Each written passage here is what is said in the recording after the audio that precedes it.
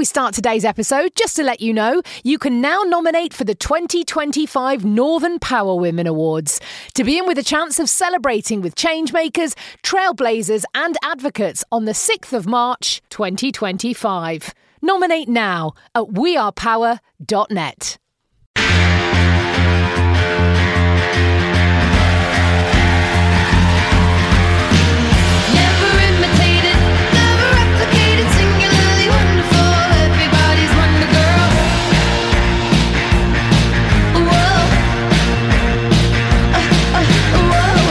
Northern Power Women Podcast. For your career and your life, no matter what business you're in. Hello and welcome to the Northern Power Women Podcast. My name is Simone and you are most welcome to this, the Be More You season. And this season is all about showing that you don't need to change one single thing to reach whatever your definition of success is. We want you to be especially more you and encouraging everyone out there to be their authentic self while still reaching and smashing, quite frankly, those goals. So we're looking forward to, again, a great season ahead where we're talking to some fantastic humans. Thank you so much for everyone out there for joining us. And if you want to find out what we're up to, please check out our award-winning power platform at wearepower.net. You can find our podcasts, our webinars, our power circles, details about the awards, International Women's Day, everything out there. And actually, you can find out about all of our guests as well. And I'm delighted this week to introduce you to the absolutely in fact, Lely, you used it in the intro. Was it a firestorm? I'm throwing that right back at you. A firestorm of just awesomeness. Layla McKenzie, welcome to the Northern Power Women Podcast. Simone, thanks so much for having me. And I did, absolutely. It's the first time I've ever used that word, firestorm, but that is the exact descriptor that I use for yourself because I've had you as guest on our Diverse and Inclusive Leaders podcast show, and you're absolutely incredible. To do this work takes a huge amount of tenacity, resilience. Often the amount that you give of your personal self is off the Richter scale, and so absolutely commend you for what you do. I'm very, very grateful to be here. Thank you. Oh, and thank you to you, because what you have been doing over the last number of years has been absolutely phenomenal. You were, of course, on our 2022 Power List, and you're the founder and chief exec of Dial Global, and it's very much about shifting and moving the dial for you. Literally, the name is in the title there, and you're an experienced business leader, public speaker, presenter, chair, author, and as you just mentioned, you have your own podcast as well, and you've been launching these amazing global diversity reviews as well, now in its third year, am I right there? But amazing, and you're working with some of the world's largest employers across the UK and the US. So looking forward to really catching up with everything that you've been up to, across everything that you're doing across your global hybrid summits, the global lounges, your app, your webinars. So much to get in. So let's just crack in. Layla, welcome. So where did this passion for diversity and inclusion ignite or firestart, shall we say, in you? Where did it firestart? It wasn't something that was an intentional piece, in all honesty. If I take you right back to the beginning, diversity means different things to different people, and that's the beautiful thing about it. Diversity, inclusion, belonging, equity, culture, the whole intersection of everything means lots of different things to different people. In my personal instance, I'm a millennial, which is something that I'm kind of proudly saying. So I feel like I'm aging rapidly since having a little baby, but I'm Chinese. I was adopted by white British parents. I'm dyslexic. I'm super passionate about gender equity. Have a little baby boy who's 8.5 months old. His name is Peter. He is the love of my life, and he was a gift from the wonders of IVF and fertility treatment, which is another thing I'm terribly passionate about speaking of the moment. I didn't intend or know what really I was going to go into. I was interested in business. I did a business and management studies degree. I was lucky enough to get a first class honours, and the presumption that I had at the time was that my degree will get me through the door within any one of the shiny corporate organisations which my peers are getting their roles in. And the fact of the matter, and I don't often always tell this story, is I couldn't get a job at any of those corporate organisations. Now, I'm not saying there was a very specific reason for this, but it makes me truly believe and certainly know when you start to look at the data science methodologies that the cookie cutter model for what success looks like is not the same for all. And historically, we've looked at success as being this very kind of specific area.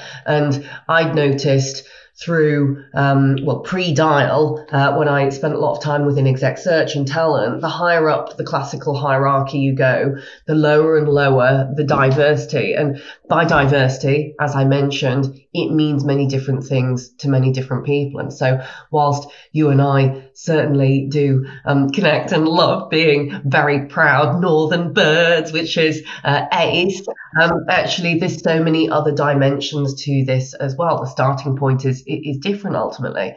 And so this burning desire to want to level the playing field, but not just level the playing field, allow diversity in its truest and most authentic form come to life and be able to impact organizations and the work they do positively so that we can inspire business growth, success for all, not only for ourselves, our peers, but for future generations of leaders ultimately. And so that is the whistle stop tour of why this is important and pertinent on a personal note, yet actually each and every one of us is diverse. And so how we come to that party and how we allow our unique strengths to spearhead growth within our organisations and personally is often rather unique in many ways. And you talked about Northern, dyslexic, Chinese,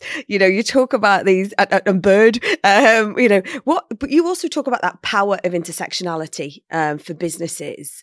How can businesses better harness that as opposed to putting people into boxes and creating, like, as you say, cookie cutter doesn't work? Well, there's never going to be a one size fits all model for success. And we talk a lot about equity, which I think is a fantastic word, because really, in essence, it is about designating different resources as per the uniqueness of those certain circumstances.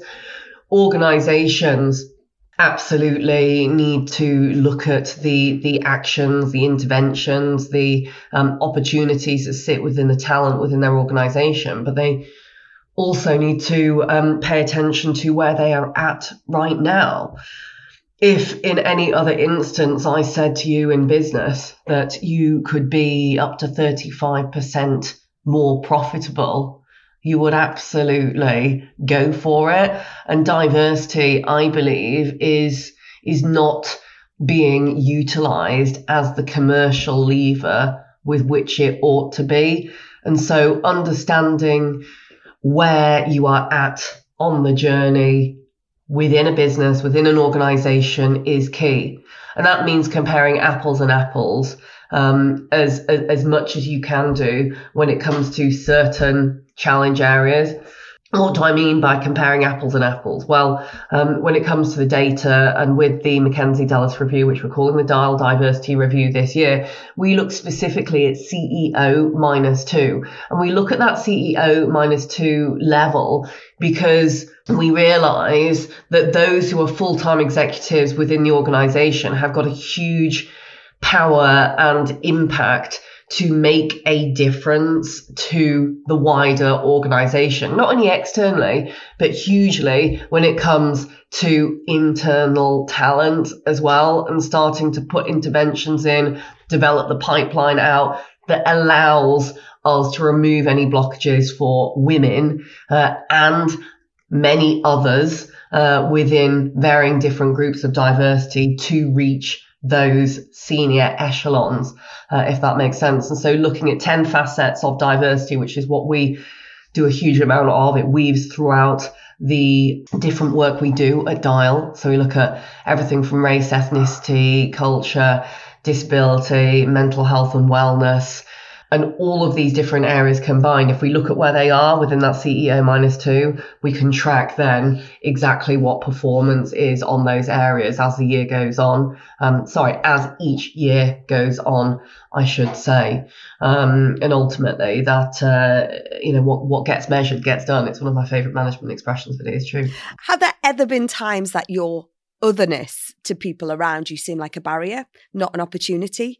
And how did you reframe that? I've become aware of my physical aspects of diversity previously, but honestly, it was when I stepped into my own skin, as weird as that might sound, and embraced it. That's when the difference came about. So not trying to fit in and behave and act like others, being a bit weird and a bit kooky is actually okay. And ultimately in the realms of business and organizations, if there is a different way to achieve positive outcomes and drive success when it comes to purpose and also commerciality with organizations, it really shouldn't matter. I think there is, sometimes we call it imposter syndrome, or we might call it almost, having that, victim mentality ourselves. I think we can often be our own worst enemy when it comes to things like that. Everyone else is not us. We can only be who we are. And so the exhaustion of not being yourself is a hard pill to swallow.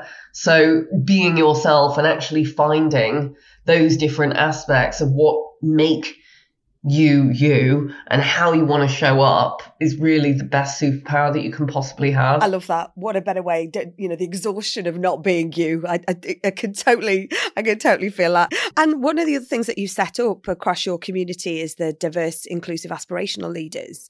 So, and you also talked earlier about, sort of going through a business, and as you get higher up, the diversity absolutely kind of falls through the floor.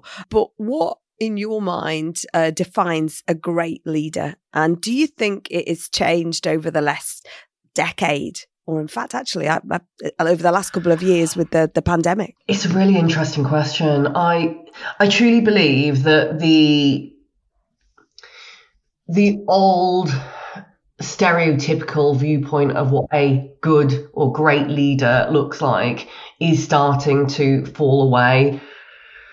Leaders can't survive in that white ivory towered corner office situation. The stereotypical leader of yesteryear that might bang their fists on the table or beat their hands on their chest and being loud and very directive.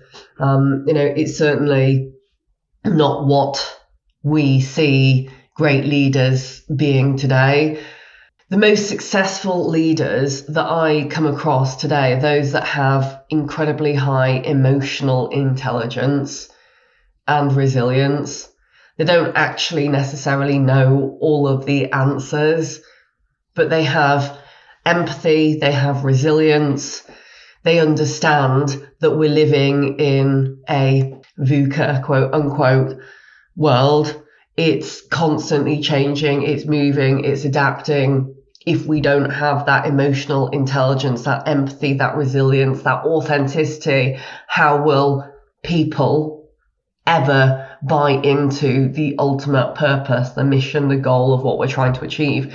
And the same comes for the diversity and the breadth of our stakeholders as well. This is not just individuals internally that want to follow leaders that have that authenticity and that almost vulnerability a lot of the time, but it's also stakeholders, external customers, investors as well, that care that leaders are really looking at the social aspects. ESG is huge, as you probably know, Simone, and so the complexities of influence and understanding that leaders need to have today is far beyond the realms of what it used to be 10, 20 years ago. I'll also add, with technology, with fantastic digital technology, there's so many things that can be emulated that the human aspect cannot be emulated by anything. And especially with our younger generations of leaders, our millennials, Gen X, Y, Z, etc. They care about leaders who really foster deep purpose. They can go onto social media. We can go on to Twitter or which and whatever the social platform is now and say exactly what we think. There's more accountability for leaders. It's easy to get found out if you don't mean what you say or if you're not willing to back up the actions of the words that you speak. And so emotional intelligence, I think, is critical. I do think the role of the leader has shaped and evolved a huge amount, but I do think it is for good and for the right reasons. And we've said before on this podcast, people don't leave jobs, they leave bad leaders, and if I know you work with an awful lot of, huge organizations out there, any great examples of organizations that are doing well, doing some of that, that transformation really well? It's a really great question. I'm trying now not to look biased by calling out organizations that I think are doing great things. But there are a huge amount out there. The Co-op, with a lot of its social equity and social mobility, I think is a wonderful, wonderful organisation. Of course, they have Shireen Carey-Hack leading the four there now. Brilliant leaders who came before her as well, like Stephen Rowles, who's such a authentic and empathetic leader. Social mobility is key now to a lot of organisations' strategy. KPMG put some incredibly positively hairy targets out there when it came to looking at a lot of their workforce needing to come from certain areas of the population and not necessarily now needing to have a degree or certain credentials from certain organisations or academic institutions. And I think that is really transformative because we're then not looking at a small pool of the population and the level of privilege, certainly with knowing right people, right networks, etc. Those things start to break away somewhat. And so we give opportunity based upon the skill of the individual and excluding everything else. Pfizer, Walgreen Boots Alliance doing wonderful things about healthcare equity. Healthcare is a huge area, again, when it comes to the realms of diversity. And interestingly, private equity companies now and investors are really looking at how important the social aspects of ESG is, because their investors, their stakeholders care about purpose-driven capital. So I hope that gives a couple of good examples of what is happening, Simone. But I could go on. There are many people doing many things. And if an organisation or a leader out there, irrespective of their size, their sector, their location, could do just one thing to help their employers bring their whole selves to work and unleash that full potential, what would that be? If employers could do one thing, I'm going to sound really, really biased here. However, I know that it works because it is grounded in numbers and data. I would say, look at the data. The data doesn't lie, but make sure you're looking at the right data. We'd love you to get involved with our Dial Diversity Review, which is entirely free to participate in. It will tell you where you're at CEO-2 across 10 dimensions. What gets measured gets done, but we cannot have the data without having the voice and the purpose and the stories behind each and every individual within the organization is critical. So speaking out will always be something that is the heart and center of this, because people's hearts, their minds aren't in what they're doing. They're not going to be enthused about the work that they do every day, and we can really grow and inspire change and drive engagement. Layla, thank you so much for joining us on this week's podcast and bringing your whole self, everything that you're doing out there. You can find details of the review and of Dial in the show notes. Please do follow and see what Layla is doing there and her team, because it's absolutely groundbreaking, shifting the dial, moving things on, cracking on in true Northern style. Layla, thank you so much for joining me. Simone, the pleasure has been all mine. Thank you so much for everything that you do. And thanks to everyone everyone out there listening, as I say, please do check out Layla and everything around Dial on in the show notes, and do follow her, because she's got so much insight there to do, and so much that every individual leader can learn from. Thank you for listening today. Please do stay connected on all our socials at North Power Women on Twitter and Northern Power Women on all the other ones, and do stay connected via our Power platform, which is undergoing ongoing developments. You can see all of our shortlist of all of our new Power List, Future List, all details of all our events, our Power Up mentoring. So it's busy. We want to be busy because we want to keep you connected. Thank you so much for joining. My name's Simone. You've been listening to the Northern Power Women podcast, a What Goes On Media production.